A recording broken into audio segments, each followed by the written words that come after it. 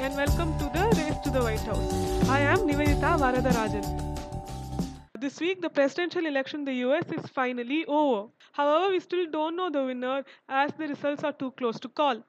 Joining me today is Narayan Lakshman, Associate Editor, The Hindu, and a former US correspondent for the paper. Thank you for joining us today. Thank you for having me. In the midweek podcast which I did, which was a special for the elections, we looked at three topics. The first one was the impact of the coronavirus on the election. The second one was that Biden was underperforming with people of color. And the third one is about how the results will be delayed. We are kind of correct in all three aspects because the impact of corona was not that great. And Associated Press analysis shows that in 376 counties with the highest number of COVID cases per capita, Trump is actually doing very well. 93% of these counties voted for Trump, and these counties are in the Dakotas, Montana, Nebraska, Wisconsin, and in Iowa. Experts before the election thought that the COVID would create a blue wave. Why didn't it happen?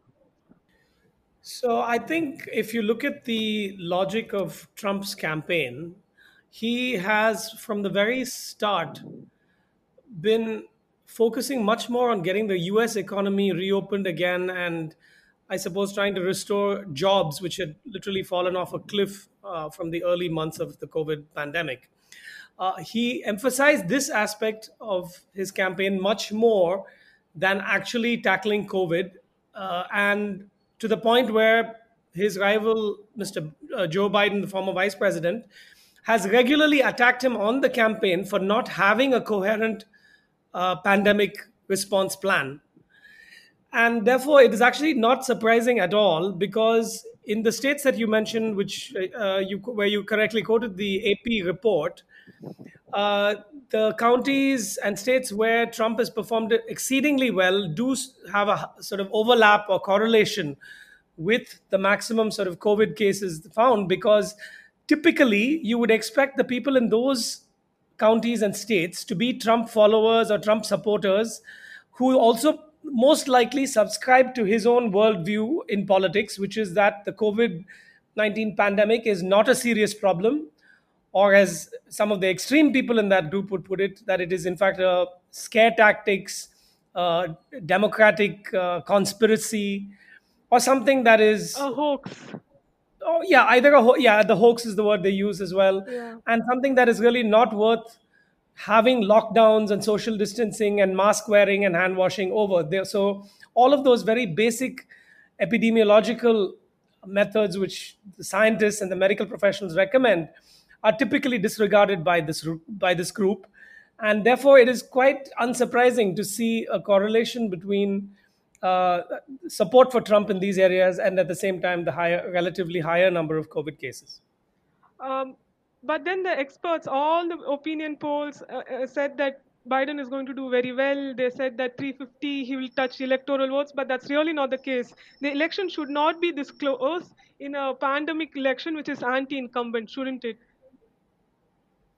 Yeah, so let's maybe look at a couple of points that you've raised there. The first that you mentioned in your earlier question, also that the pandemic has not had an impact.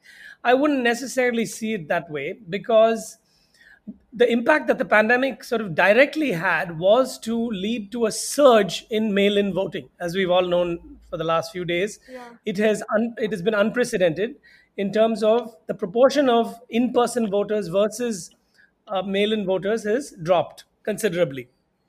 And the reason for that is obviously you want to have some social distancing. People are fearful about lining up in long queues at the polling stations and being exposed potentially to infection. So, in that sense, the COVID 19 pandemic has had an impact.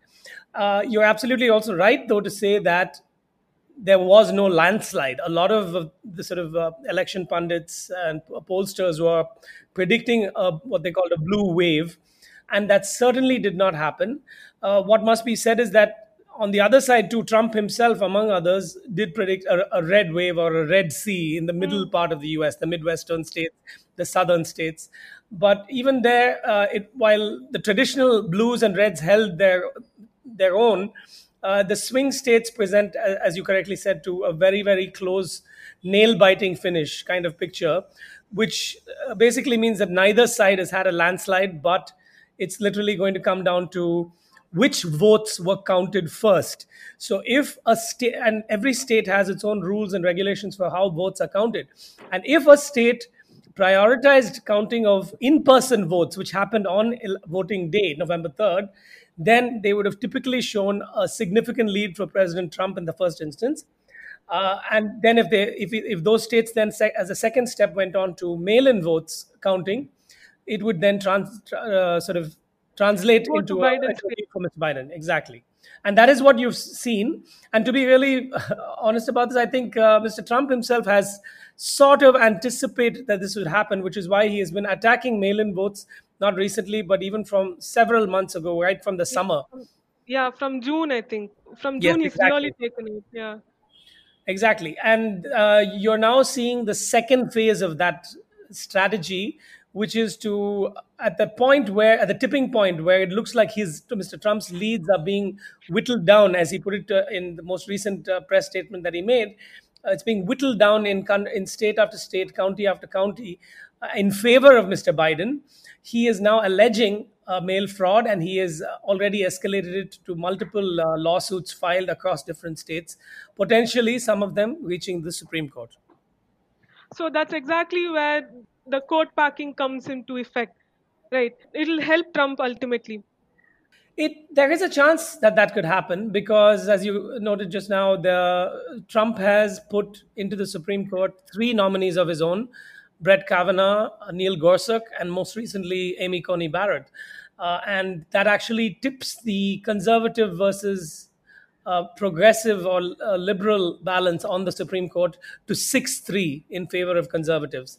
And it's also quite interesting to note here that out of the nine justices, I believe five of them have been nominated by presidents who did not win the popular vote. And there are two of them, of course, notably George W. Bush and uh, President Donald Trump. And between them, they have nominated five of the nine Supreme Court justices, which tells you a little bit about something about how many Americans who exercise their franchise are going to come away feeling that this court does not genuinely represent their mandate because people who put those judges into that court did not actually win the popular vote. But that raises the very interesting question about the electoral college, which we can take up some other time. It also raises a very important question about how the justice system functions there, but that's not our topic today, so we won't get too much into that. Um, we'll come back to the swing states: Florida, Michigan, Pennsylvania, and Wisconsin. Trump did very well here, and he actually won Florida and Texas very easily. People said that Biden is going to win both because, of course, because of the Latino support, and because of COVID. Which brings me to my second question: why did the voters of color not vote for Biden? I think it's a little early to conclude that they did not, because honestly, we need to look at the nationwide picture. Yes, of course, always there is attention focused on the swing states, and we will, I'm sure, come and have more analysis come back to this. But as it stands, I think if you look at the campaign, the Biden campaign definitely made ethnic and racial pluralism a part of its campaign, unlike, and it kind of differentiated itself from the Trump campaign in that regard. President Trump campaigned much more on the economy. He did not really campaign much on COVID response and tackling the pandemic because, as we all know, America has the largest number of cases of COVID-19 worldwide, and the Trump administration's response is largely considered to be kind of bungled. Of course, his supporters and voters see it Hmm. differently in that it is not an issue that requires attention. Therefore, he did perform well regardless of not campaigning on COVID 19. But let's not get into that. Like you said, the question of racial and ethnic minorities, I think Florida is a very interesting case on its own. You must remember that it has a significant Cuban American population who are, very sort of firmly, they tend to vote Republican. They're quite against any Yeah. government that would again re-engage with Cuba or have anything to do. And President Obama, the previous Democratic president, did actually re-engage, and there was a diplomatic thaw with with Cuba. So that is one part of it. The Yeah. second is that in the Rust Belt states, which are swing states, including Ohio, Michigan, Pennsylvania, Wisconsin, you do have mixed groups, but mixed ethnic and racial groups. But I think Mr. Biden tends to do much better in urban areas, and with men and women, in fact, who have college degrees or are higher educated, and they often tend to be white, but he does well even with racial minorities within urban areas. If you looked at the sort of within each state, if you looked at the county level picture, you would typically see Mr. Trump winning Hmm. very well in the suburban areas. It would be completely red, whereas urban areas, let's say even in Pennsylvania, if you look at Philadelphia. Philadelphia is for Biden, while every other county is going for Trump. Exactly, exactly. And then you go across all the way across to even to Arizona, which is a swing state, though it's not part of the Rust Belt. You see, Phoenix, Tucson, those areas, Maricopa County, those are blue, whereas many of the others, Apache, Navajo, all of them are red or turning red. So this is a countrywide phenomenon, and it is not a surprise because, in a sense, the parallel was already set up in the 2016 election. So, should Biden have gone with a strategy which not only focuses on minorities but also the poor working class? Because in Florida, which voted for overwhelmingly for Trump, voted to get $15 per hour as a minimum wage. So, if he had promised something like that, Florida is in and he could have won the elections. The same thing happened in Nevada. Bernie Sanders did it very well. He won Nevada, I think. Yeah, he won Nevada, and he promised to raise the minimum wage. Uh, yeah, I mean, I think Trump, as far as I'm aware, is not a supporter of minimum wage. I'm not sure of the exact promise made in Florida. Maybe there is some information on that. He didn't. That was a state government thing, which was in the ballot, in which the Floridans overwhelmingly voted to increase the minimum wage to $15 an hour. If Biden has said he will mandate a nationwide $15 per hour minimum wage, maybe he could have won more states. That's possible. That's possible. But you see, the fact is that Biden is very much what you'd call a mainstream Democrat. And the Democratic Party, it must be pointed out, is actually sort of a rainbow coalition of many different liberal and progressive groups, each with a slightly different view on how far they are willing to go with economically progressive agendas and socially progressive agendas. And so it's like many different groups under a single tent. And so, for example, you have those who are a little further on the economic progressivism scale, including Indian American Pramila Jaipal, and there are some others from the Ro West Khanna, Coast. Yeah, Rokana, AOC. yeah, AOC, of course, AOC as well, and all of them are would sort of support a minimum wage, and indeed, in I think in Oregon and even other western northwestern states, there are supporters for that, and it's gone into law, in fact. But a couple of things to remember: if Mr. Biden had jumped onto that bandwagon, he risks alienating others within his party, because at the end of the day, the Democratic Party is still very much one, for better or worse, that is tied into a lot of the elites, which includes Wall Street.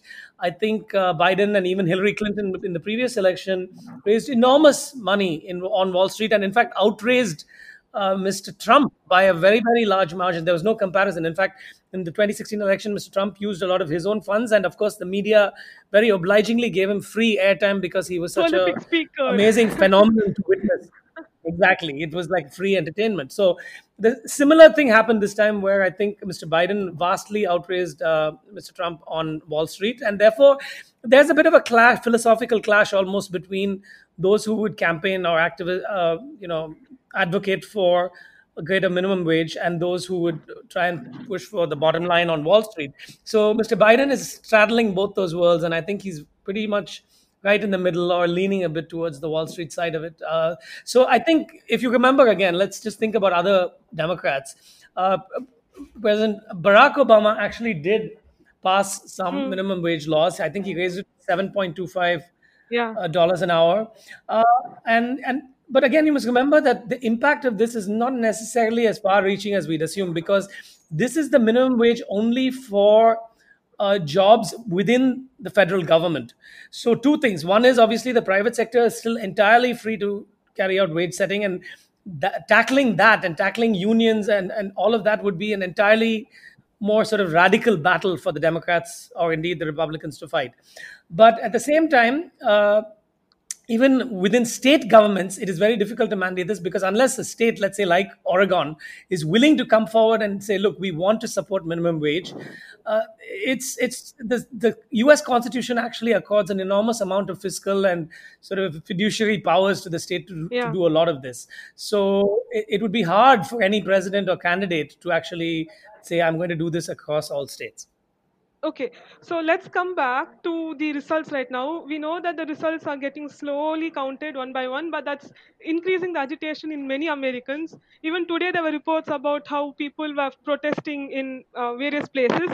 What could happen? What's the doomsday Well, scenario? that's a bit of a provocative Well, we go there, we go there. question to answer because I mean I don't want to frighten people. I don't want to frighten people because doomsday scenarios are always, as the name suggests, extremely gloomy. Yeah. But the doomsday scenario we're looking at right now is literally that even as the vote tally leans towards Mr. Biden going forward because the mail-in votes are in some of these remaining states, the ones which are left to count, and even if the tally is leaning towards Mr. Biden, that Mr. Trump somehow successfully launches a Supreme Court lawsuit which wins, and then that either the counting is halted or that the counting is reversed or that the court orders that certain mail-in ballots should be disregarded based on when they were received, and so some such development, Hmm. and that this would, I'm very sure, lead to massive street protests.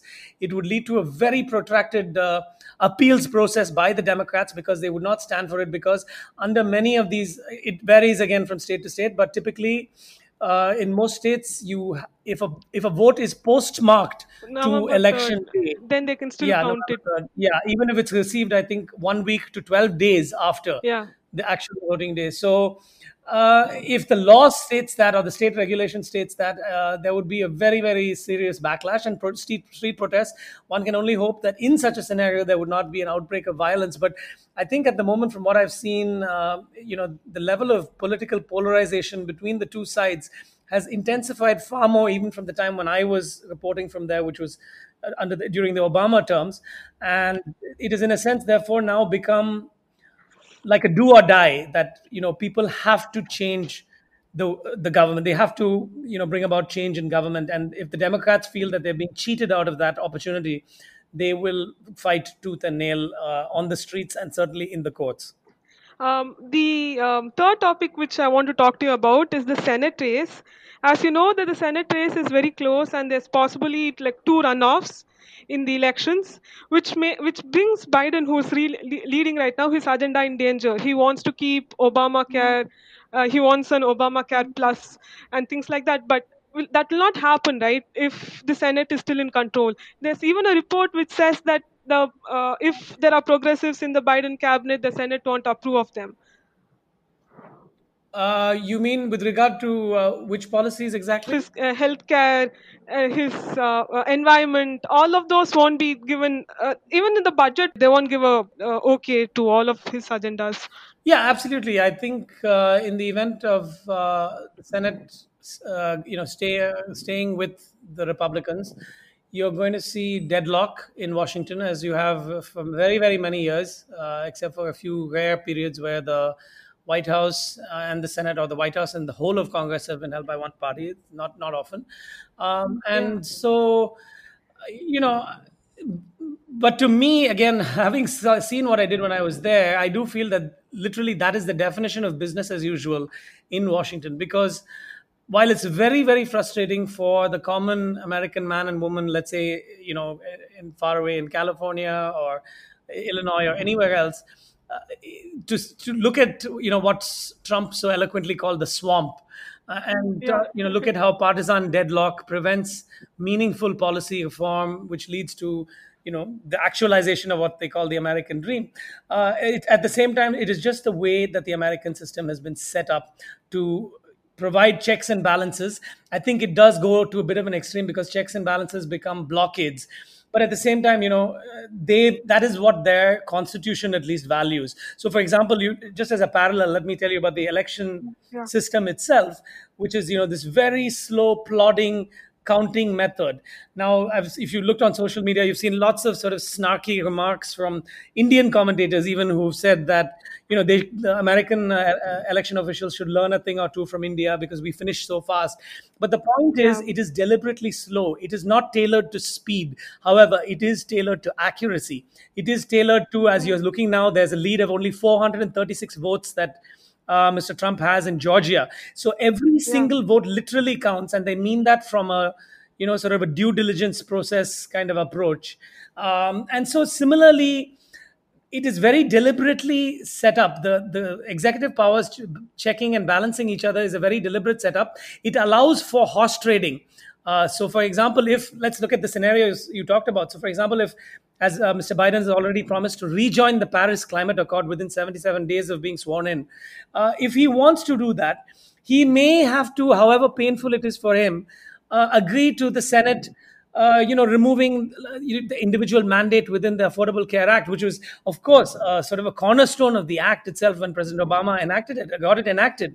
But it is about this kind of give and take, and then that itself gets either supported or rejected by the American people when they vote for their own elected representative in each constituency. So it's a very complex picture, which is also, I felt after all my time there, that it has been deliberately set up that way. So to me, the thought of having a Democratic president and a Republican Senate, it actually seems quite reassuring. It doesn't seem like a cause for panic, or indeed that Mr. Biden himself would throw up his hands and say, you know what, forget it, I can't govern like this. Okay, finally, before we go, what are the possible lessons that the Democrats can learn from this election? Even though they are winning, I'm sure they have lots of takeaways by the fact that it's very close. Exactly. I think this is the, sort of literally $400 million question, because given how close it was, what it means is that there is something like 70 million, nearly 70 million Americans who do not share the worldview of the Democrats.